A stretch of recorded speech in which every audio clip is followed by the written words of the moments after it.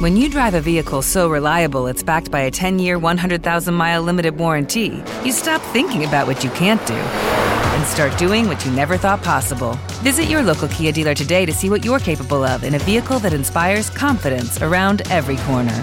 Kia, movement that inspires. Call 800-333-4KIA for details. Always drive safely. Limited inventory available. Warranties include 10-year 100,000-mile powertrain and 5-year 60,000-mile basic. Warranties are limited. See retailer for details. From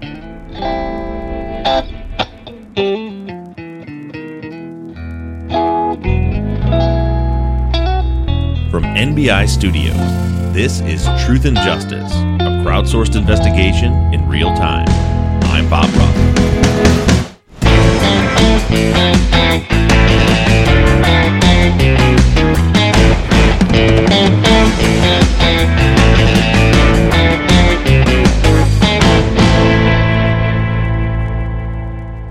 Ahoy, friends. Thank you for tuning into Truth and Justice. You are listening to the Friday Follow-Up for Season 12, Episode 32, Ron Friedley. This week we heard the emotional 2006 interview of Ron Friedley, who, as a quick reminder, is Becky's father and Vicky's ex-husband. Ron also gave us a little insight on his financial settlement with Vicky. And on another note, we had massive movement this week in a case that's near and dear to me, which of course is an arrest in the Delphi case. I'm Zach Weaver. I'm joined by Janet Varney and the one and only Bob Ruff. And after a quick break, we have a lot to dive into.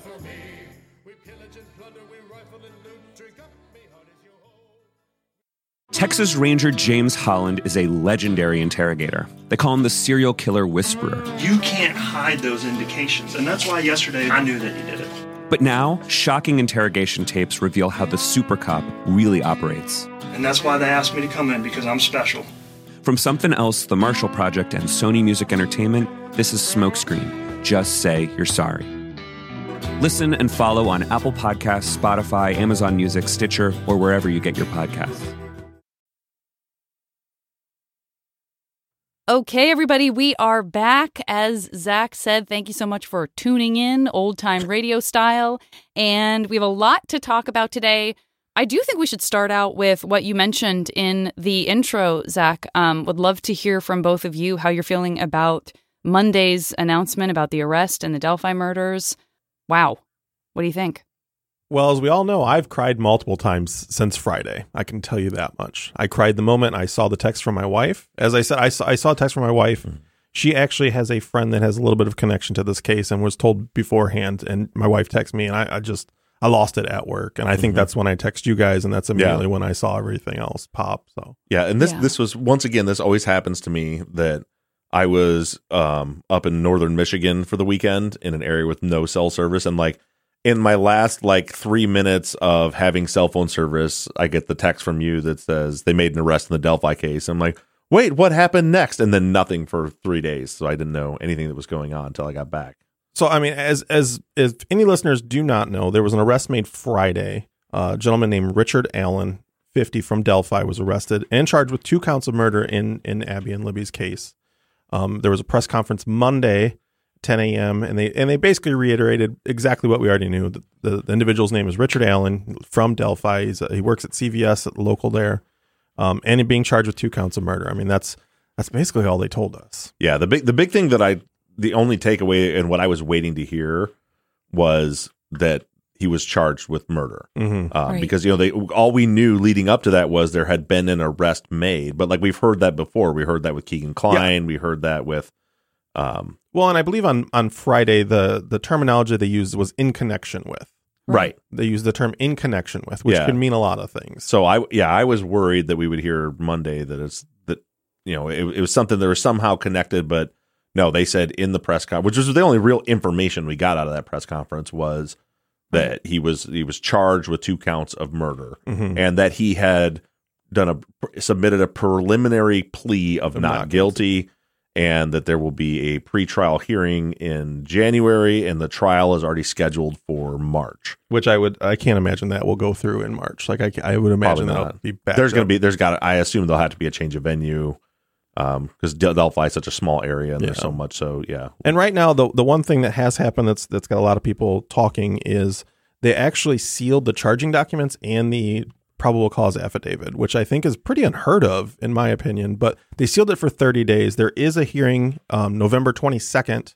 The media is suing to see if they can get it released and unsealed, but it's sealed for 30 days up until this point. And you and I talked about, we were all three talking about this a little bit before the show, that I think we have a little bit varying viewpoints on it. Like, I think that I'm 100% in support of withholding evidence, but I've voiced my frustration in this case for years about the fact that I feel like this case could have been solved years ago if the law enforcement agencies involved would see the value in the public's knowledge in crowdsourcing. There's certainly things that you need to hold back. But like, for example, in this press conference, we don't know how he was arrested. So like they could say, based on DNA evidence, we made this arrest. That's not going to affect, there's no way that can possibly affect the outcome at trial. They could give us some, but it's, I almost feel like Doug Carroll just, like Doug Carter, like wears as a badge of honor that he's the guy that's not sharing anything. But it's like,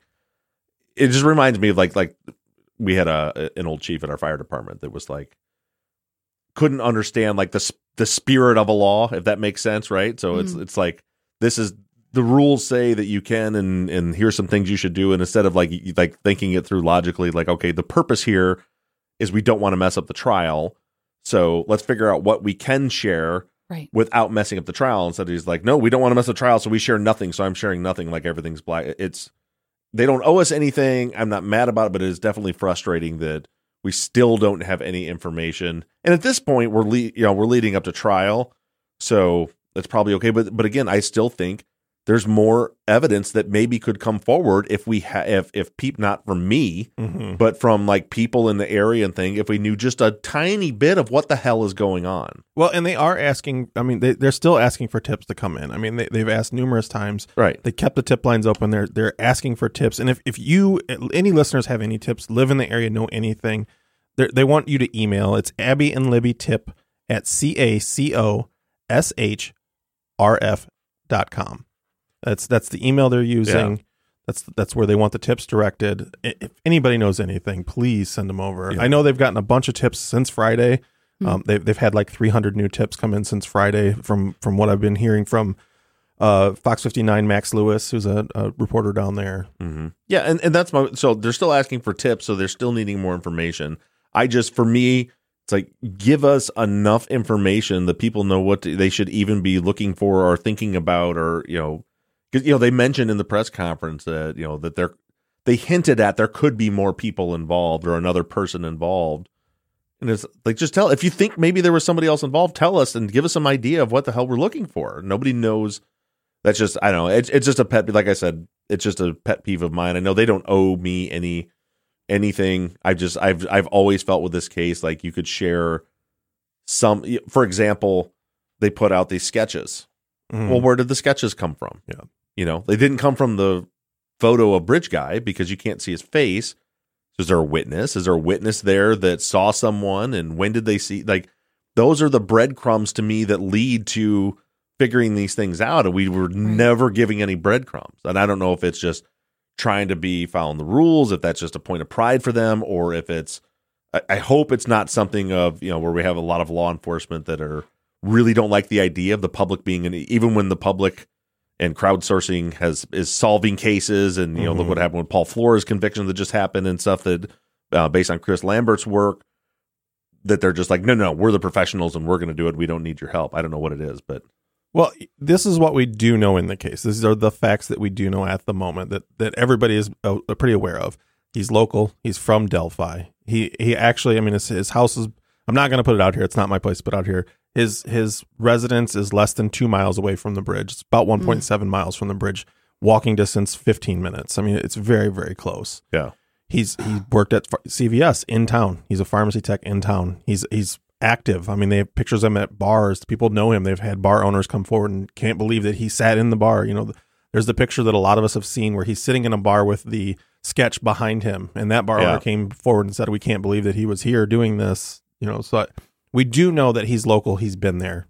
I mean, he's been there walking around in the face of all those sketches, in the face of all those billboards. Yeah. And we've seen, which which, I'm calling unconfirmed reports that you brought up, that where people have posted some articles and links about saying the police had spoke with him at some point and that he had allegedly had admitted that he was at the park, or that he was he was on the trail that day and had spoken to police. I just haven't been able, it's on like some Facebook posts and stuff, and they're showing, but I haven't been able to track down the source documents for that to confirm if that's true or not. There's a ton of rumors coming in, and that's not our place to really say those. You can obviously find them pretty easily on the internet. There's rumors all over the place, but what we know is, at this point, he is presumed innocent until proven guilty, and the public needs to understand that. And while I fully believe, and this is my personal opinion, that I think they have the guy, we need to let law enforcement do their job at this point. We need to let the prosecution do their job. This is the first time in the case that I'm okay with them remaining silent. Throughout the entire time, I've not been happy about them remaining silent. But at this point, this is the first time that I'm okay with them remaining silent. It is the most important thing right now for everybody, for the town, for that family, for Abby and Libby, to get that conviction. Yeah, and I agree with that, but I also I think that there's some information that could be like I said, for example, if they say that we tracked him down due to DNA, that doesn't affect the trial. That's not going to hurt a conviction. But again, I know that they don't owe us any of that. I'm curious. You just said that you're very confident they have the right guy. What do you base that on?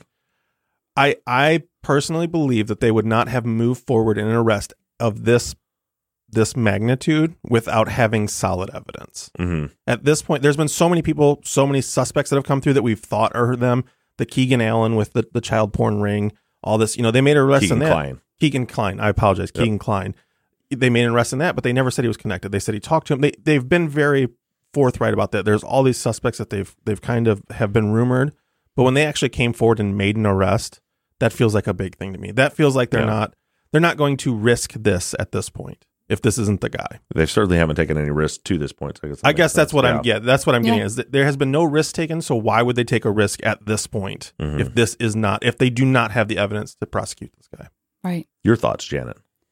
Oh, I agree with what you guys are saying. I mean, I think it definitely remains to be seen. My sense of I'm actually impressed that they didn't say more, in the sense that, and I mentioned this on the pre-show as well, that in the wrongful conviction stuff that we see come through all the time, you often see that the prosecution or the cops are very eager to make statements to the press and kind of poison everybody's impression of like, well, this is definitely the guy. We got him. Got him. It's clear as day. Anybody who doesn't think this person's guilty is stupid. Like, you know what I mean? I mean, I'm exaggerating, but not that much. So I feel like the fact that they don't want anything to get in the way, like you said, Zach, of the actual evidence, and to have someone be able to argue like, you poisoned the jury pool. Like who are we going to find now? Because you went out there and loudmouthed about all the evidence you had. So from a standpoint of fairness, I'm actually really impressed that they are putting the trial first and foremost as a priority, and not, getting the word out to the public about how incredibly guilty this guy is. I think that's actually really admirable. Well, and I think the other thing that kind of screams at me is the fact that there's nuggets from the family. The family's been very quiet, and the family has been let in more than we know. But when Kelsey actually tweeted that like today's the day, like that puts a lot of weight into it for me, because they do. The family does know more than we're ever going to know. Yeah, and there's so much that we can speculate about that we probably is there a connection to that Keegan Kline? The searches that were happening in the river weeks before. There's a lot. We'll let it play out, and I definitely agree that if you're going to fault on one extreme or the other as far as sharing too much or not enough, then it's definitely better to share not enough. And most of it is just my character. I was telling you guys, Jack and Zanet. That's one of my favorite mistakes we make. Monday when we were texting, is like I wish so badly that I could just go and attend the trial and report on it, but it's going to be a long trial. Yeah, maybe we'll figure out. I can we'll pause the season and I'll do a daily podcast on the Delphi trial from there. That'll give me an excuse to go down and watch it, because this is a case too that, like, I know it's one that Zach's been very passionate about. I've been very passionate about it too, and myself and Captain from True Crime Garage, he and I have talked a lot about it for a long time, and but it's just one of those things that there were never any information there to do anything with, so it'd be really, I just want to see this thing resolved. And at least it looks like they have a plan in place to get things moving pretty quickly. Yeah.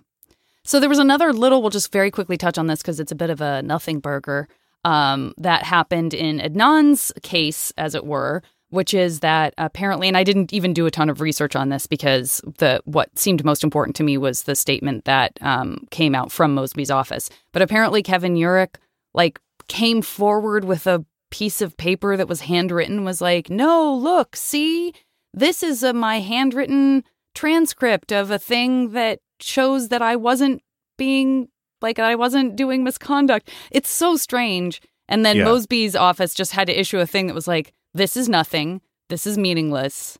This is so sad that he's that he's trying so hard to repair the damage he's done to his own career and reputation. It's interesting. If you haven't heard about this, look it up. You can read the note and read the response, and it's pretty scathing, as it should be. Yeah, essentially, he's saying that the suspect, where it looks like it must have been a phone call tip, they were talking to somebody. The handwritten note was somebody who said this person told Hay that they would kill her and make her disappear. And then he's kind of tried to revise that. So he revised his own notes to say, no, I was referring to Adnan, that they were, even though the tip was about somebody else entirely, that part was about Adnan. And I don't know if it was Mosby who wrote it, but Mosby's office. As their communication response to it. Yeah, that said, we're well aware of all of this in the notes, and this was not based on just that. There was other information, and don't forget, we've been investigating this for a year, which, if you read between the lines, what she's saying is, we've talked to the person who gave you the tip, jackass, and we know exactly what they meant. Yes. And then she laid out she was like, you were trying to cover your misconduct and the violations and everything that you did and that you have had a history of doing in this case. And she just lit him. I feel like he's probably thinking maybe I should have just shut up for a minute instead of trying to you would hope that would at least be getting through. Yeah. He set him up and Mosby knocked him down for sure. Yeah. 100%. Okay, well, let's get into Pinyon Pines, episode 32, Ron Friedley. We heard for the first time from Ron, and a lot of reaction to that. There were, in the follow-up, a few things that I sort of thought maybe I would see and didn't, so I had jotted a few of those down. I don't know if you want to hear them top of show, if you want me to sort of work them in as we go, but also would love to hear from Zach on your feelings about this conversation that the police have with Ron and Bob's thoughts that he followed up with afterwards. Bob's thoughts were spot on for me.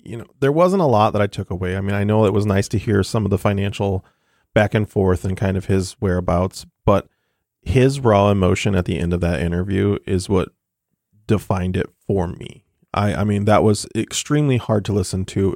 It was upsetting to listen to hear him have to recount that and go through it. I mean, there's not much more to say. I mean, I was upset. I was crying listening to him talk about Becky, talk about this situation. It really rung true to me. I mean, I don't see how he would have done this at this point. So for me, I want to make clear that when I said that I think he could be cleared as a suspect, it's not because of his emotion. That was just part of it that added on to it is for the reasons we'll be talking about, I'm sure, as we go forward here. But I was actually texting with Teresa Dunn, who's done a lot of work with us, helping us, volunteering to do stuff. Who's here while I was listening to it, and I think I texted her while I was going through it, and I was like, Jesus Christ! I'm like, I have tears rolling down my face. Like as a dad, listening to him was just like, you can't fake that. That's like this poor guy.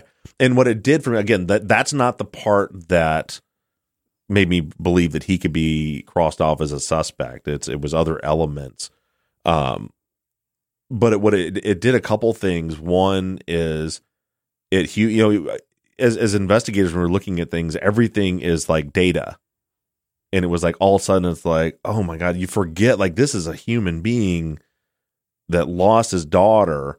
And it was just like, there was a lot, you're seeing him as a real person. For me, even like I would say, like, there's even like, now I have, I'm proud to say I've never said in the show that I thought he was a suspect. I've never, I've always said that it sounded like he was alibied. He passes polygraph. There's nothing to believe.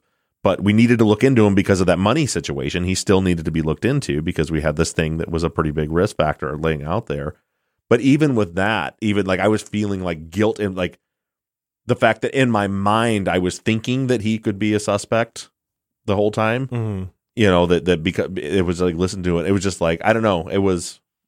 I just felt bad. It was just like, oh my God, like this guy lost his daughter. I don't know. It was kind of a powerful thing for me. It's one of the reasons I wanted everybody to actually hear this one.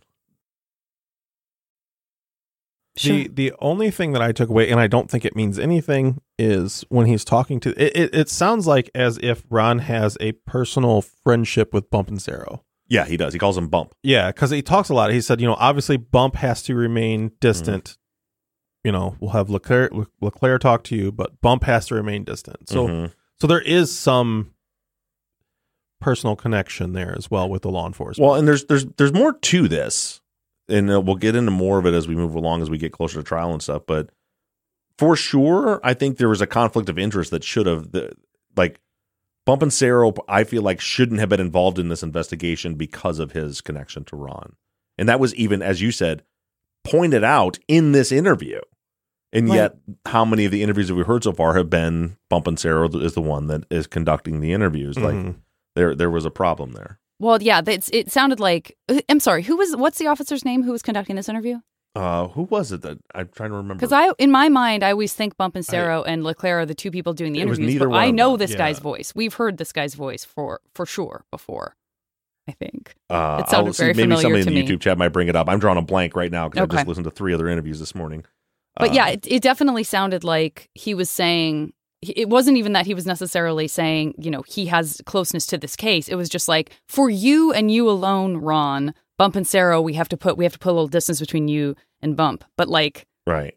That was not suggested to be an issue with any other aspect of the case. Yeah. I'm just saying for me, you shouldn't have like one of your lead investigators being best friends with the victim's father. Yes. Who's also potentially a suspect. You know what I mean? Yes. Like, I agree. I'm just saying it didn't seem seem like that was their concern. Their concern You're seemed right. like it felt in the conversation like it extended only as far as Bump can't be the one who's interviewing you, Ron Friedley. Beyond Correct. that, he's hard at work at this. So that was an interesting piece of information for sure. What were the things that you had that you said that aren't in the questions? I did think I saw someone say, I thought I saw something about someone saying, well, he would be crushed if he didn't know his daughter was going to be there and he had brought someone in to commit the crime on his behalf. Like he would still have that emotion because it was never his intention for her to pass. I'm not saying that's how I feel, but I wanted to acknowledge that point of view very quickly. Sorry, I got to get rid of this. Okay. This YouTube is like, no, continue to be in YouTube. Don't look at your notes. The other job, he had mentioned that Becky had 2 jobs. That's not something we've heard before. I assume it means that he was just not, in touch with what Becky was doing. But he mentioned her working at, I think, Luisa's Pantry, in addition to the Denny's job. I didn't see anyone bring that up. Maybe it doesn't matter, but I thought that was an interesting little tidbit. There's a few things in there that, I'm looking at the big things, like, is there connection to Ron to the crime? Like,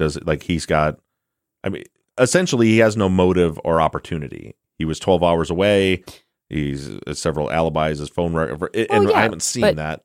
And so I'm just getting to like the phone record thing. So there's like the alibi, and then with the financial stuff we're going to get into, it seems he has no motive either. That being said, he's still off in a lot of stuff, and I think we should talk about all that because to the point, like you're about the second job. I think that he is not as close to Becky as he is portraying. Got it. You know what I mean? That he hasn't talked to her as recently maybe as he is saying that he had, or wasn't as close, and because I don't think there's anything to back up her having a second job. Right. Okay. That was just stuff that didn't come up in people's feedback, and I was still...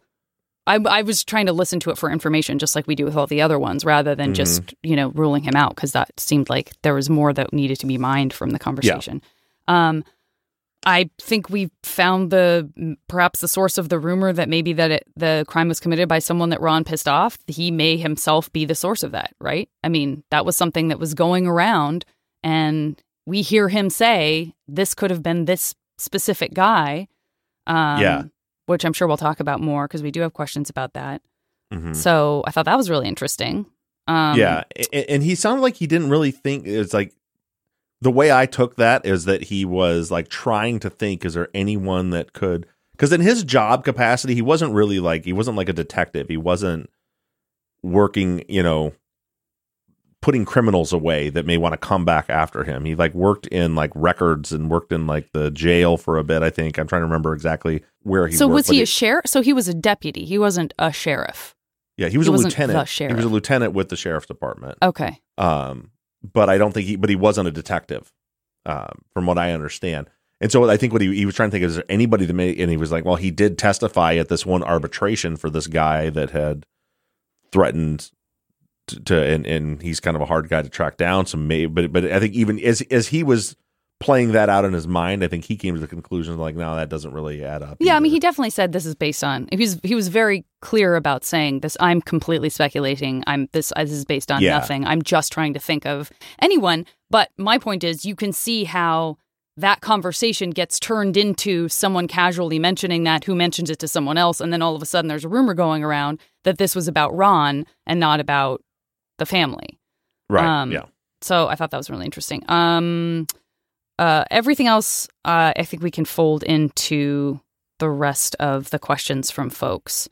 One of the things that I wanted to just bring up right away, because it was stuff that we were talking about last week and we already kind of had put a pin in it, is the financial stuff. There's still a lot of questions coming in about finances, financial records, the discrepancy between what we heard from the early interviews about the amount of money that there was. There's still a lot of that rolling in. So my question to you is, do you feel like you have more than you did before to where you want to talk about that stuff? Or are we still kind of putting a pin in really digging into financial records? Working on building an episode right now that is breaking down all the details that we have regarding the finances. I've kind of touched on them.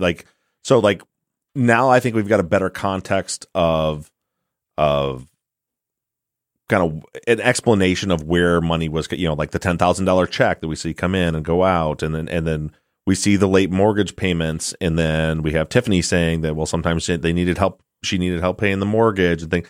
So we've got all this peripheral information that I think is going to help us understand the bank records better. And so I'm working on building something together that's going to go through and break down everything we know. Because we have like a year, I believe it's a year of bank statements and credit reports. Okay. Do you still believe that the amount John was telling you, or John was telling everybody, the $175,000 or whatever it is? I mean, you think that's still just a guess on what they thought they might get? That's hard to say. I don't know. That's a big discrepancy in my mind. I mean, maybe they truly didn't know, but I mean, to be $100,000 off is a big discrepancy. If I had to guess, and it's strictly a guess, it would be that there was a conversation with Vicky and Ron about, well, can I just get a lump sum and just buy me out? And they were like, okay, well, we'll have the annuity, the annuity that run or that takes care of the pension and the deferred comp people, calculate out and see what's owed to you. It could be about, and then I think again, this is just me guessing, that they might have sat around like, well, he made this much and he put this much in for this many years, and with interest, like that could be like 175. They could have come up with this number of what they thought was coming, and in reality, they were way off. Or it could be another source. It seems like that would have presented itself by now. But that's my guess, is they didn't actually know how much money it was going to be, and they were just speculating about how much it would be. Right. I see a note in the chat that I do want to just acknowledge. This just came up for me. It's not actually about the thing I'm going to say, but I just wanted to quickly look for it. It was about how much knowledge Ron said he had about Becky, and, in the case of his sister, in the case of Becky's sister, Tanya, and I mean this with complete and total respect, and I'm sorry to even bring it up, but I thought it was interesting that Becky's sister had experienced a pregnancy and a miscarriage, which absolutely breaks my heart. But it did call up for me that it was interesting that was something that Javi said had happened to Becky. I'm sure there's no connection. It probably means nothing. But it was interesting to me that within this sort of year-long timeline that we've kind of been playing with, I just thought it was interesting that was something that was somehow a thing that Javier said was like 100% had happened for one person in her family, and that actually did happen to another member. Again, probably means nothing, but that's the only other time we've heard a story like that. Right. I just thought that was sort of a interesting tuck it away, probably is more useful. And I'm glad that was brought up, because like for me, I heard it and was just like, I'm just listening for, is there any confirmation from anybody but Javier about Becky having a miscarriage? And it's like, there wasn't. It didn't occur to me that, but it's a good point that, he said one of the sisters did. Right. So did that, and it was Javier conflating those things? Right. Or did Becky kind of take that experience and share it as her own? Or it's a coincidence? I don't know. Yeah. It was just something that I made, that my brain made the connection whether I wanted it to or not. So I wanted to acknowledge that. Teresa just had an interesting point in here. I know, Teresa, you, I think you had some great questions in the thing as well. But Teresa says, what if he said $75,000, which is kind of close to the child support lump sum, and the people that he was talking to thought that he said $175,000? That's an interesting idea.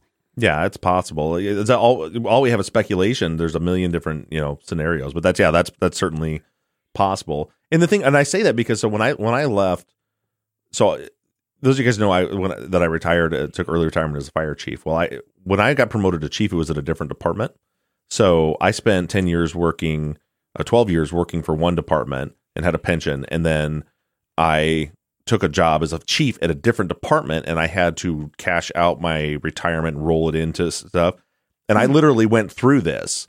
So it was like, okay, well, I know I paid this percentage of my paycheck all these years, and I was like waiting for a month to get the number, how much money I was going to have to roll into this other retirement account.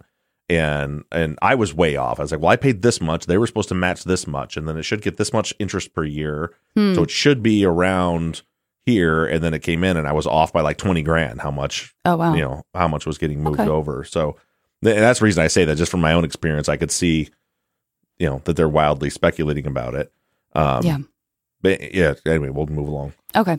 So I just want to I just wanted to shout out Kathy and Kristen, Kimberly and Laura, Valeria. I know you all had specific questions about financial records, the mortgage, a little more information, hoping for that, this discrepancy in the money. So those are all things that I'm going to just table, since you're working on financial stuff right now. But I will break down real quick, because some people have had some questions coming up about John's money, and it wasn't particularly about this episode. And then maybe what some of those questions were like. No, none of those are about John. Well, these questions were like, well, John, we've said that, John had money that wasn't coming in, but we talked a little bit about last week that, they're like, well, he's a contractor. Yeah, maybe they paid him 60 or 70,000, but he had to buy materials and stuff like that. Somebody else had said, well, and I had said my experience doing a job just like that, where they just paid me my labor rate.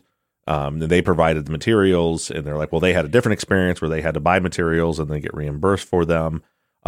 First of all, those wouldn't go on a 1099. That's a different thing. Those would get expensed out in a different way, because that's not income. It's reimbursement. It's different. Right. So the 1099 is just for the income that they paid him. But it could, anyway, regardless of what it was, this is what we know on a very broad scale. Mm-hmm. In the bank account, the one bank account we have, the only money coming into that was from Vicky's job. You never see cash deposits or checks deposited from John into that account. So Vicky's money goes in there. And then Vicky makes enough money to pay the bills. It's tight, but with a little bit left over. Like we've mentioned, they were late on their mortgage payment a lot, which was always weird, because there was enough money in the account to pay the mortgage, and they still were paying it late and paying these late fees.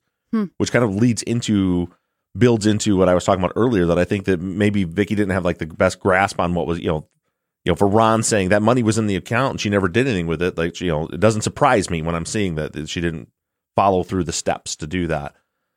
But we never see cash coming into the account. We never see checks from John coming into the account, but we see a constant cash withdrawals. The financial problems they had were because they were constantly withdrawing cash almost daily from like ATMs, drawing cash out of the account. So you have Vicky has enough money that if it goes in and they pay the bills, she can pay the bills. They seem to be homebodies. They don't seem to go anywhere by all accounts. They don't spend money, right? So her money, she's got enough coming in to pay the bills. There's cash coming out. John's money never goes in. And then the whole thing with John is, I'm not saying like John was like wealthy and had $1 million stashed away somewhere. What I'm saying is something's not adding up. When there was already enough money to pay the bills with just her salary, he makes, and okay, let's say you're right. Let's say half of his money was for materials. Okay, so then that's $35,000 in cash, and you talk about taxes. He wasn't paying taxes. He was in trouble for not paying taxes. There's $35,000 every year extra coming in, and they're still struggling to pay the bills. So I don't know where that money went. So all I'm saying is something's not adding up. Either there's a lot of cash somewhere, or that cash is getting bled out somewhere that we don't know about. I mentioned online gambling didn't make sense because they didn't have a bank account. Several people said who did a lot of online gambling at that time that you didn't need a bank account, that you could actually deposit through Western Union.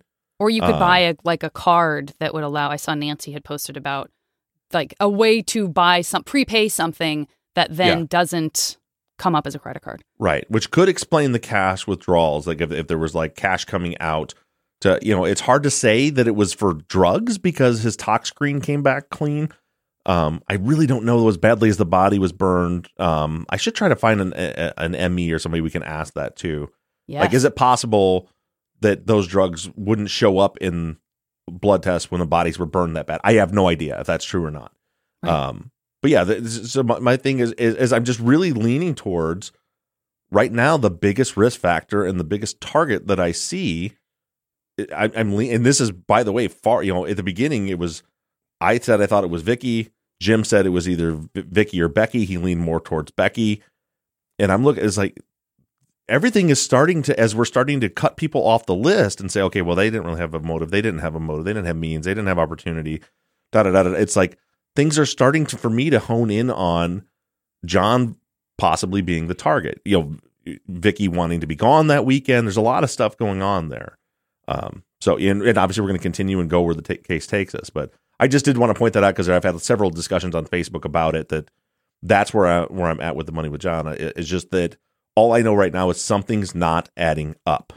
There's money missing somewhere. Well, and to quote Tiffany says in a past interview that Vicky lived in a delusional world with money. Yeah. So we do know that she's not good with money. Yeah. Well, according to Tiffany anyway. According to Tiffany. So, I mean, what you're saying makes sense to me. Yeah.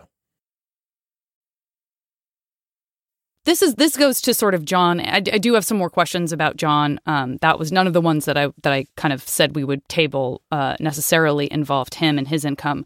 But before you move on to the next question, just because sure. on this topic in the YouTube chat, Nicole says, I'm trying to understand why all this matters. We're speculating they have money issues, but it's just that speculation. It doesn't add up to murder.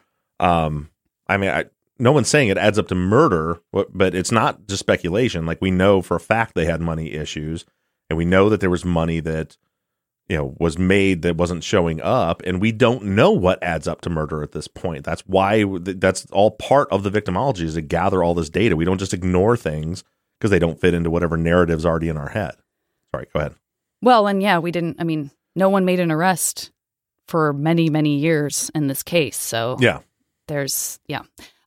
okay. So Natasha says, and I'm shortening some of these guys. I tried to make a note to myself because there were some longer comments this time. But Natasha was wondering, again, speculating, could the possibility of John and Vicky thinking they were coming into a large sum of money actually not be related to what Ron owed her? If there was something external, if there was some sort of, like weed thing going on, or, is there something that you would tell someone was coming from a legitimate place because you were excited and you wanted to talk about money coming in, but you would have to assign it a legitimate place because you could not say where the money was really coming from. They're almost like verbally laundering it. Exactly. Wow, that's a good way of putting it, yeah. Like an ocular pack down. Okay, you know what? You should have stopped it at verbally laundering. You just went too deep. Lately. But yeah, that's possible. These are all things that we should keep on the radar. Yeah. And then Jason does say, if John was making that kind of cash, he could be cashing checks at the bank. And we've talked about this before. But if he's walking out of the bank with, $6,000 in cash, even with a retirement situation cleared up, Jason says, I still think money or the appearance of having significant amounts of cash is still the biggest risk factor here. So that sort of goes in line with what you were just saying about we don't know, but we have to really pay attention to that. And then Jason also wondered where, a little bit more about like where John was cashing his checks, any more information than just Bank of America. What about before Bank of America? I'm putting that into the finances. We may or may not find that out category. So the other thing that came up with a few different people and John, Terry and Sarah and Megan, I think had some similar thoughts. Terry says, any indication if Ron had employees that he may or may not have been paying regularly? Was he finishing jobs that he started on time? So this question of, what if he owed John, people money? Ron, right? Yes, John. What if he subcontracted people and then didn't pay them? Could that be a risk factor? Something like that. It could be, but we don't know if that's the case. We have no indication. I doubt that, just because, again, that's just generally not how it could be. I say generally when you're working for a property manager, that's not how it works, but it could be. But, when we heard a long interview with the property management company that was paying him, and we didn't hear anything about it. Maybe he said something about he had a young guy that would help him, or am I just imagining? I don't remember. It's been so long ago. But yeah, it's possible, but I don't know if that's the case. Everyone we heard from just said that he was just like a handyman who just, did stuff, worked for, random people all the time. Right. Well, speaking of those random people, Sarah wanted to circle back on the interview with that employer, leaving the impression that John did work for other people as well. Do we have any indication that the police may have tracked down or identified any of them at this point?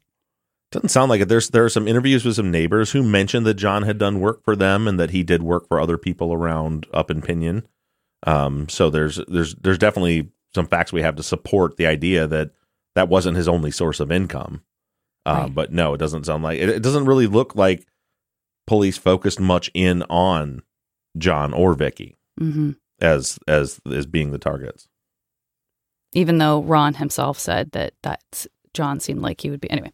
Well, I mean, I guess if you pull the thread and you just aren't finding anything, then you keep focusing on where you have all this information, in which case they were getting all these, testimonials from people in Becky's life. I don't know. But Sarah had said, had John's ex started legal proceedings against him? I think we're talking here about the child support stuff. I know we talked about, is her name Cindy? I'm sorry, I'm forgetting.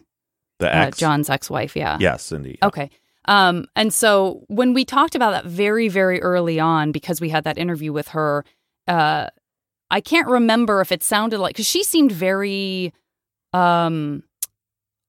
like empathetic towards John in terms of like, well, he was taking care of this whole other family. And it didn't, the way she talked about him, it didn't sound necessarily like she was the one chasing down those child payments. And so I can't remember where we landed with that. If it was like, no, this is something that the state or the government sort of handles for you, whether you care or not, they are going to kind of act on your behalf. Can you circle back on any of that? I don't know how it works in other state, how it works in California, but I doubt it. Typically, most courts that deal with like child support and stuff like that are so overwhelmed that they're not just like going out around looking for trouble unless, someone who's owed child support is making an issue about it. So in other words, if they are garnishing his wages or putting those liens on or whatever was happening with his money for child support, it is because Cindy was aggressively saying like, hey, you owe this money. Yeah. But so we know that he had tax liens, but that could be from child support. For taxes. Just not or it could taxes. Be for taxes. It's that's just saying that they said if you get a tax return, we're taking it because you owe money somewhere, but we don't know where. Understood. Okay. Jill says, do you think the fact that the detective didn't ask Ron a single thing about Becky's boyfriend situation shows that the crime scene they encountered 2 days before did not point in that kind of direction? Nancy also in her post had mentioned how strange it was that she thought that police kept going back to Becky based on the kind of recent interviews that we've had, including Ron's. Lynn also says, in spite of his grief, Ron seems to have a reasonable assessment of the crime. I'm wondering how he feels about Robert and Christian having the skill set to be the perpetrators. Was he in agreement with prosecutors when they were charged? So that's a little whole ball of stuff I just threw at you. But so I think that, honestly, I think that it was Javier who pushed police in Robert's direction at the beginning. So remember the rumors that everybody had going around, which Javier was the source of a lot of those, but I think it was probably coming from his dad or from neighbors. But what were the rumors we were hearing early? That Becky tried to run away and they caught her and they shot her and brought her back. So to me, that indicates that likely what the police thought happened at the beginning was exactly that. Mm-hmm. That they thought that she was the interruption. They thought that she tried to escape and she wasn't the target. Well, and I think that the reason the police honed in on her is because of her position, because her body was in the wheelbarrow. It was separate from the others. Right. So then they, whether it's right or wrong, that's why they leaned that way so heavily. Yeah. But the early conversation was she wasn't the target and she got away. Yeah. And it's that it was a run that she ran, that she was. I think their initial assessment of her being separate from the crime was that she was running away. But then, Javier tells them about the hike. And then, Javier in his interviews kind of keep pointing them towards Robert.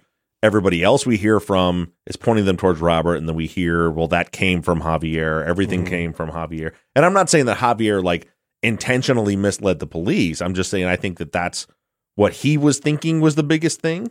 And so he just kept putting that information out there. And then all of a sudden now you've interviewed 15 teenagers and all of them are like, Robert is a big risk factor, even though really all that information all just came from one person.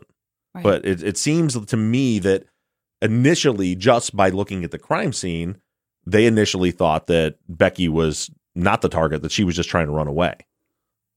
See, I guess I never got that impression. Even with Jim talking about it, Jim led Jim to that, was part of that being her body position the way it was. It could be, yeah. I'm only basing that off of those early rumors that we heard from people who had some connection to law enforcement. The rumors were all that Becky was trying to run away. So that just, to me, and I could be wrong about that. That doesn't, in my opinion, doesn't lead to her not being the target. Just because she ran away doesn't lead to her not being the target. Yeah, it could be. That was just, that's fair. And it could be, for sure. Could be totally wrong. It just, to me, it seemed the impression I got was just that they thought that there was an attack in the house. She either interrupted it or was upstairs or whatever, and then she tried to run away. Right. In terms of Ron kind of talking more about, as we brought up, I'm now forgotten his name and it's in my notes. So, but I think it was Fisher. The guy that you talked about that Ron mentioned, who said, if anyone was angry enough to do this, I'm just totally speculating. I got no reason to say this, but this guy, folks definitely asking about that. Sarah and Steve wondering about any investigation into him after Ron brought that up. If we have any more information about him. And then likewise, I saw a question about, still wondering about the guy who had set the house on fire, who was arrested, that gentleman that we spoke about. Yeah, I haven't seen anything yet as far as any follow-up on him, other than just that one conversation with Ron. But if I find something, then I'll definitely share it. And I want Montana in the YouTube chat mentioned that only Robert on the hike came from Javier. The other negative stuff was, as far as we've heard, was original to the interviewees. But it's not just Robert on the hike. It's the story about maybe Robert threatening. We just talked about the miscarriage, the reason they broke up. Robert was the source to Javier about the wheelbarrow. There was a lot of, and it's a lot of little things, Montana, but it was a lot of little things that people said. And then when they asked, because every time something like that came up, you hear the investigators like, oh, where did that information come from? And then it's like, oh, well, I don't, do you know that for a fact? And I'm like, well, I don't know. That's what Javier told me. We heard a lot. It wasn't just the hike. Okay. Chris said, who filed for divorce from whom? I found Ron's "she wanted me back" narrative a little disturbing. It would seem more reliable coming from a neutral voice. Yeah, I don't know. We hear from John's ex, who knew Vicky pretty well, that Vicky divorced him because he was cheating on her. You're going to hear another. So as of now, while we're recording this Wednesday, I've already dropped one of 3 bonus episodes this week. The interview with Tanya, it was dropped. I was scrambled to get that out before we did this. We also have an interview from Drew that I'm going to drop as a bonus, and then we have another interview with Ron, along with his wife Liesel, that I have that's going to be dropped as a bonus all this week. So I'm throwing a lot at you for those of you that want to hear a bunch of stuff, but just trying to get us moving along and caught up. And I definitely, kind of what I mentioned earlier, get the impression that Ron's not completely truthful about his relationships, both with Vicky and his daughter. And some of that's not surprising, I guess, because, they died, they were murdered, and it could be him convincing himself how things went. But yeah, when I heard that at first, when I first started listening to this interview, that stuff comes up, and I'm like, that's not what anybody else said happened. And, the fact that she ended up with the house that he built and all that stuff. So yeah, I don't know for a fact who the plaintiff or defendant was in that divorce. But Ron's version of how that went, and then Vicky wanting him back, doesn't seem to jibe with what we've heard from other people. So I think the last part of that question, which I'm curious about, is whether what Ron's feelings are on the conviction of Robert and Christian. Do we know anything? Has he come out and said anything about that? I think that he was in support of that. I mean, prior to their conviction, he's the one that hired Bolaños, the private investigator, put the billboards up. Like he was extreme. He got to a point where he was extremely critical of police. It was like, what the hell? It's been 8 years and you still haven't solved my daughter's murder. And then there was a news article or a YouTube video that's out there of him where he's all but accusing Javier of being the killer. He points out that a ring, the police had left it and the car there. Mm-hmm. And then when they went to get Becky's car, they find in her car a ring that belonged to Javier's mom. Or it was like inscribed. I do believe that. Or no, it belonged to his dad, but it was inscribed like by his mom in Becky's car, something like that. And he's like holding it up to the camera saying, how did the police leave this behind? This is in her car when she got murdered, and it was connected to him. I don't know that it has any relevance to the case, but so no, it seemed at that point that he was definitely not leaning towards Robert and Christian, that he was leaning towards Robert. As far as by the time the trial comes around, in this other interview you're going to hear in 2015, I think he probably came around at that point, but I don't know for sure what he actually thinks. I just wanted to quickly shout out Rena in the chat, who says Tanya's husband was a firefighter. I must have forgotten that if I heard it before the drop today. Interesting. Obviously, we had conversations with Jim Clementi and early conversations with you about the crime scene and the sort of interest in potentially someone who knows about fire. So good catch. Interesting tidbit. I agree with you. Who just said that? Oh, yeah, Jill. Jill said it was one of the more intriguing things about their relationship, or about proving the level of where their relationship was, Ron and Vicky, was this idea of them selling their house and not wanting to take all of their furniture up and giving it to John and Vicky. That was an interesting fact that sort of does seem to suggest like, oh, they have this amicable relationship where, they're giving them furniture or whatever. Right. If it's true, but then we also have indications that it might be, because in Tiffany's interview, remember she said, like, I went in the house and they had this like new furniture. They had a new dining set that and she was, she was talking about in the context of they're broke. They can't fill the propane tank. And yet they're buying she doesn't know where this new dining set and stuff comes from. So it was, to me, it was kind of like that. Those could be dots connected that they didn't buy it, that Ron gave them this furniture.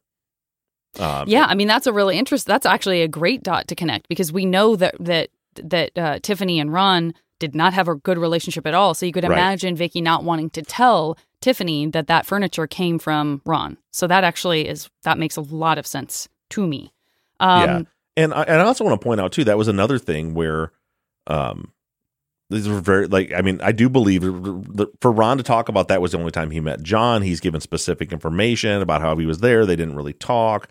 Like he'd went up to the house, and this is all a year earlier prior to the murders. But all of that rang true to me the way he was telling that story, that he'd gone up there and given him that stuff. So it does seem like things were pretty amicable with them at that point. Becky says, oh, I'm so sorry. Nope, that's my heading to myself about things that involve Becky. Ashley says, less of a question for this episode and more of a general thought. We keep talking about who we knew Becky and family were talking to, but this was the heyday of Messenger, Yahoo, MySpace. Becky was almost definitely making plans and talking to friends outside her cell phone, especially with not having cell service at her house. Just kind of reminding us, refreshing us on the frustration of like all of this computer information that we simply don't know anything about. Yeah, and I believe that the police ended up with access to her MySpace account, and I don't think anything ever came up where they found anything in there that gave them any indication that there was anything in there that led them to who might have been the killer. The other thing that's big on this time, and I'm just thinking of this as we talk, is AOL Instant Messenger. Yeah, that was that was one of the things that I meant. Yeah, AOL Instant Messenger, and I don't know how well that tracked. You know what I mean? How well that kept things. They probably had to subpoena for that because it wasn't like messages today, like in Facebook, where you could just scroll up. Like they were gone. Yeah. But I feel like in 2006, Messenger AOL was really phased out by then. AOL Instant Messenger was its own thing. Okay. The AIM was its own thing that you could download, and people use that constantly. Okay. Something that popped up for Valeria, not necessarily because it's crucial, but just kind of came into her mind. Hopefully I'm not misrepresenting that, Valeria. With respect to Becky asking about the police, like the strobes and that question. Again, not specifically about that, but it just triggered her wanting to be reminded if Becky and Javi had any police records of like being pulled over or trafficked, like anything that comes up. Not that I've seen. Got it. Tony says, what are your current thoughts on who was the primary target? Every once in a while, folks like to check in with you on that. We've talked about it a little bit in this episode. Sounds like it's still a big question mark. Well, it is, but I will say, as I mentioned earlier, as I'm looking at, trying to remove all bias and just looking at everything we're learning about victimology, and I'm outside of the crime scene based on victimology, I'm leaning towards John being the target, and I say that for a couple of reasons. We got to find, as far as victimology is concerned, right? We have to find a motive to commit a brutal triple homicide and burn a house down. That's a big, big thing. With all the teenagers we've looked at, whether it be Robert and Christian, who we haven't even dug into their stuff very much yet, but with like Jacob and what's Jacob's motive to do this? That she broke up with him? That seems, unless he's a psychopath, that seems crazy. What's Robert's motivation? That they were talking again? Like, that doesn't make sense. Javier, that he's jealous because he wants to be with her and maybe she's with somebody else. That, like, none of So I will say this, I'll interrupt you, and I'm going to play the fence here on this. You say that about Robert. Me as a listener, I don't know that. I don't really know what's going on because you are privy to more than we are as listeners. Yeah. Well, as far as a lot that I don't know about Robert and Christian. As far as the relationship with them, that's it. It's that they were talking again. And that's all we're going to know moving forward with them. So with any of them, nothing is presented to me that shows that could be motive for murder. With Vicky, it was like, well, if someone owed her, if Ron owed her $175,000 and if she died, he didn't have to pay it, that could be motive. But now we've found, it seems like that's not even the case. That, that was all handled, done, and whatever, that money is not going back to him. It was paid off and they were on good terms. So that's gone. So it's like, well, where are Vicky's risk factors? Becky has some risk factors, but to me, nothing that escalates to this level. With John, we still have a lot of question marks. But we have what seems to be there's money missing somewhere. We've heard from multiple people that somehow he was growing marijuana. We haven't had proof of that, but we've heard from multiple sources that they heard that he was growing marijuana up there. So he was in the drug trade somehow. We have the idea that Vicky, very out of character, wanted to be gone that weekend. And Becky, generally isn't there much because she had been staying at Jacob's the whole time. So like, I'm not saying John was the target, but as far as to answer the question, where I'm at right now, as I'm going through, based solely on what we know from victimology, the only person that seems to have possible risk factors that could result in something like this right now, to me, feels like John is the only one. And those aren't even known. It's just, there's too many unknowns for me to say it wasn't, that he didn't have those kind of risk factors that could have indicated, that could have caused this kind of thing. And then there's still the left field scenario. Someone we have no idea, right? Someone that was just like, I'm going to go up there and break into a house and steal it. Things went bad and they burned the house down. That's always I don't think so. This looks very much like a personal cause homicide to me, but yeah. So for me, I'm leaning towards John being the most likely target based on what we know about victimology. You can literally take that away from the Delphi stuff going on right now. Mm-hmm. Is it somebody in left field? It could be somebody in left field. Yeah. I mean, as far as the Delphi stuff goes, we all thought it was somebody different. We all thought it was this that had some connection, and turns out it's this guy from left field that no one knows about. Right. So I can't rule it out of this one. Yeah, it's possible. But the thing with Delphi, though, is because of that lack of information, maybe we don't know if he was left field, right? Okay. You know what I mean? We could find out that, they were texting that day and, or whatever. And we also don't know in that case what the motive was because we don't know anything about the crime, right? So say we find out they were sexually assaulted. Well, then that now is not a personal cause. That is, any young girl this was going to, could have been a victim that day. There's a personal cause homicide is generally you don't end up with somebody that just had no connection to anybody. But it's possible that we've misread this crime scene and it's not a personal cause homicide, I think. But yeah, it's down the list for me.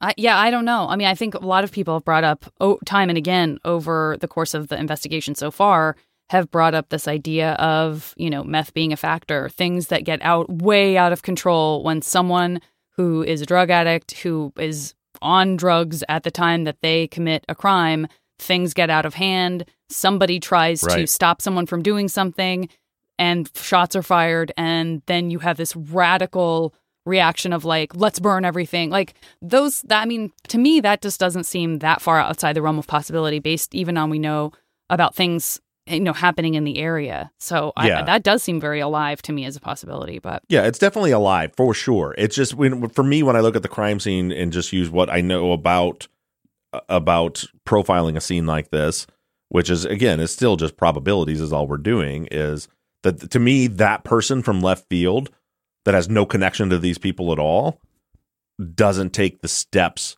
to conceal the crime scene that they took. Understood. There was a lot of time spent at the crime scene after the murders happened. That's a huge risk. Typically, you see that risk for somebody that feels that they have a connection, and so they needed to look like this was an accident. Or they've just committed crimes before. They know their DNA is out there, and if their DNA is at the crime scene, then it doesn't matter if you knew him or not. Okay. Clementi. We've been talking about him a lot this episode. Caroline, Sonia are interested in finding out if you want to try to talk to Jim again, that we have more information than we did. Do you want to update him with more detail now that we're further down into this thing and, see if he has thoughts based on actual pieces of information, or do you want to keep that removed? How are you feeling about all that? And he's a very busy guy. Yeah. At some point I would love to, but I don't think we're there yet. We still have too many unanswered questions.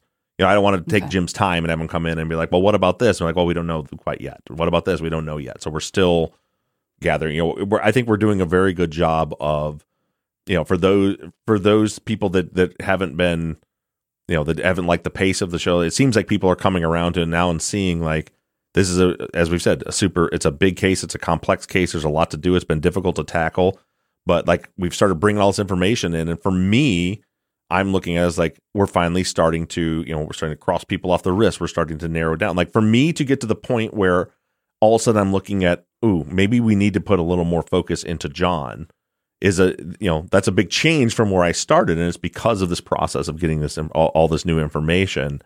And so I would want to have answers to a lot more questions before I would bring Jim back in. Okay. And then finally, just to sort of revisit what you say at the end of this episode. You said you were dropping the bonuses that you wanted us to hear from Ron about Chuck and that we're going towards Chuck. Anything else you want to tell us about what we can expect in the next couple of episodes? Hopefully I'm going to follow through with that. So as of Wednesday morning, good to know. Yeah, the bonus with Tiffany or with Tanya is already up. This afternoon, I'm hoping to get the one with Drew up, and then tomorrow, which is Thursday, I'm hoping to get the second interview with Ron up. And hopefully I'll get all that done because the episode with Chuck's interview is already sent off to Kelly for edit for Sunday. So that was already done. But yeah, so we hear, and I just think it's good. And there's nothing huge and groundbreaking from Chuck. It's a long interview. It's an hour and a half long. Luckily, it's very good audio, and he's got a very soothing voice. So hopefully you guys will enjoy that. But it's just like we're hearing from all these sources. We hear Tiffany talk about Chuck. You hear Tanya mention him. You hear Drew talk about him. You're going to hear Ron talk about the things. And you'll hear, I warn you, when you hear Ron's second interview or his interview that we're going to play from 2015, you're probably going to be like, that's bullshit, because I was like that. That was the interview that I was going to use. That he seems to be, it's just a feeling I get that he was kind of making things seem better than they were. And also he mentioned some things that happened between Becky and Tiffany that I don't, he says they happened, but I don't see any evidence of it. But he mentions a lot what was going on at Chuck's house. So that's the logical next place seems to be, well, now let's hear from Chuck, and he'll talk about everything that went on during the year Becky lived there. So you're going to hear that. It's going to kind of complete that picture for us of everything that went on while Becky was living with him and Tiffany up there. So that's what's coming. You'll have plenty to listen to this week. You're going to have 3 bonuses, plus the interview coming with Chuck on Sunday will be the main episode. And it's about an hour and a half long. So I just did a real quick intro. Here it is. Here's Chuck, and then there it is, and we'll talk about it next week. Sounds good. Zap, you want to add anything before we say goodbye? Nope, that's all I got. Cool. The last thing I want to mention before we go is I just want to address this here because it's come up, and it's a very tricky situation. Is people are starting to have conversations, obviously, with the information we have about John possibly being the target, and we've heard a lot of negative things about John, which is, I told you when I was reading Tiffany's interview that's tough. John's a victim of this crime, and we're talking about some negative things. This is what I would ask. Let's try to be, in discussions on the fan page and stuff, as respectful as we can be regarding John. It's hard because there are people that have said, like, nobody should say anything negative about any victim on this page, period. And it gets to be and it's like, normally I'm like, yeah, like, we're not here to victim bash or victim blame or anything like that ever. But then other people are like, how are we supposed to accurately look at victimology and figure out who could be the target of the crime if we're not allowed to talk about the things people are saying this person did? And it's and all I'm saying is it is a very difficult. I don't know what the right answer is here. So what I'm just asking is to be respectful and let's not let's not take what you heard someone say about John and then use that to make a post saying what you think about John. Does that make sense? What I'm saying? Yes. I think so. Okay. Yeah. So try to be respectful there. Just know that myself and the moderators on the fan page are watching that stuff. Report things if you think it's a problem. And we're doing our best to try to let the conversation be open, but also not to be disrespectful. So this is a tricky one. And so we're doing our best there. So we just ask that you do your best too. Also, last thing I'm going to say, as far as the fan page goes, stop replying to comments in the follow-up thread. We've started finally last night. Myself and the other admins, we started like suspending people from the group when they do it because it just makes poor Janet's job very difficult. Well, I saw it and I was like, oh, you guys are going to get in trouble because it's a whole discussion and like you're so clear now about that not happening. That shouldn't happen there. And I was like, oh no, this is the wrong place to do this. Yeah, this is, and Janet totally tattled on you guys. I did. I was like, what do you want me to do with this? Because I didn't know if I should bring it up on the follow-up. Yeah, this is how I want you guys to think about that follow-up thread. Imagine you're at a party and someone is standing there asking me a question to me, and then you jump in and be like, well, I have the answer to that, and blah, blah, blah, blah. Right. See how that would be weird? That's what's happening on the follow-up thread. Also, for those of you who say, I also was wondering that, that's okay, because you're standing next to the person asking, and you're still asking Bob at the party. You're just saying, I too was wondering that. So for those of you who say, oh, wow, that's a great question, I was also wondering that, I like that. As you hear, I try to shout out everybody who kind of was, interested. And that keeps you from having a lot of repeated questions in there too. So that's for sure. Yeah. So that's great. Don't stop doing that. Yeah. When your reply is, I disagree, and then it turns into a 4-page argument going back and forth. Or rough. People love to go in there and just answer the question. I hate to be eating up time now, but it's already a long episode, so why not? You get a little bit of extra.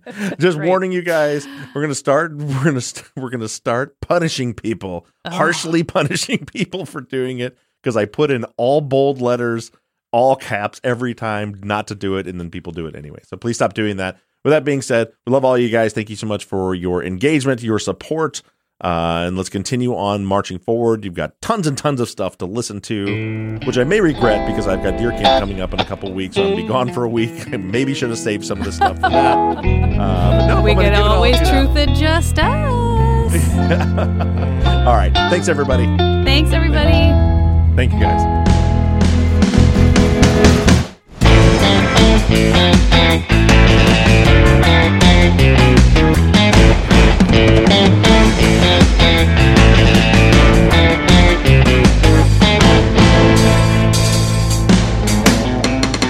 Truth and Justice is an NBI Studios production and is distributed by Wondery. Edited by Kelly Behrens-Brink, and all music for the show was created by PutThemInASong.com. Our follow-up logo was created by me, and all of our font across all of our logos and banners were created by Tate Krupa of Red Swan Graphic Design. You can find more of Tate's work on Etsy. Thank you to Katie Ross of CreatedInTandem.com for designing, creating, managing, and maintaining our website.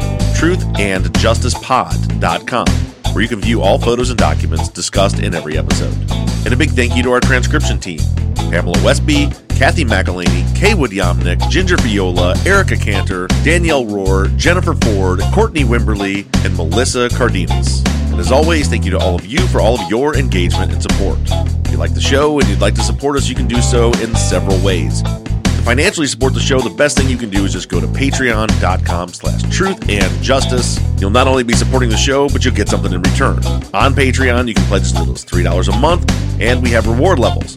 For just $5 a month, you get access to ad-free versions of all of our episodes and behind-the-scenes bonus video content every week. Then other reward levels include t-shirts, hats, and even the opportunity to co-host one of our Friday follow-up episodes. Just go to patreon.com/truthandjustice. You can also do us a huge favor by going to iTunes and leaving us a 5-star rating and review. And lastly, you can always support us by supporting the brands that sponsor this program. If you have a new case that you'd like us to consider for future seasons, you can submit your cases on our website, truthandjusticepod.com. Just click on the case submission button and fill out the form. And the most important thing that you can do is to engage in our investigations. You can keep in touch with us through our email at theories@truthandjusticepod.com. You can like our Facebook page or join in on the conversation on the Truth and Justice Podcast fans page on Facebook. And for all you tweeters out there, you can connect with us on Twitter @TruthJusticePod. To follow our personal accounts on social media, I can be found in all forms @BobRuffTruth. Janet can be found @JanetVarney, and Zach is @Z2TheQ. And don't forget that we always have our 24/7 voicemail line open for questions, comments, or tips on our cases. That phone number is 269-224-2833. However you do it, stay engaged, stay in touch. As for now, we're signing off. I'm Bob Ruff. I'm Zach Weaver. And I'm Janet Varney. And this has been Truth and Justice.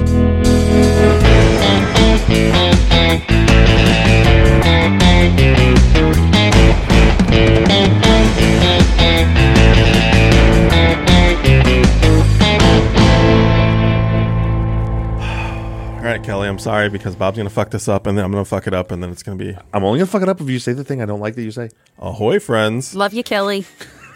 Go ahead.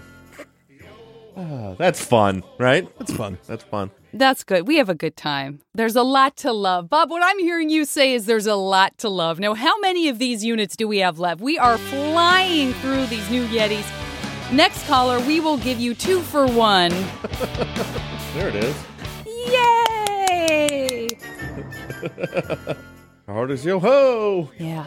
Get him, Bigfoot. I have an eye patch somewhere that I don't know where it is. It makes me very sad because I would put it on right now. To be 100% transparent, this came with an eye patch, and I don't know what I did with it. Why do we keep losing our eye patches? You could have had an eye patch on? Yeah. Well, I got both eyes right now, so when I lose one, I'll worry about that then. Son of a bitch.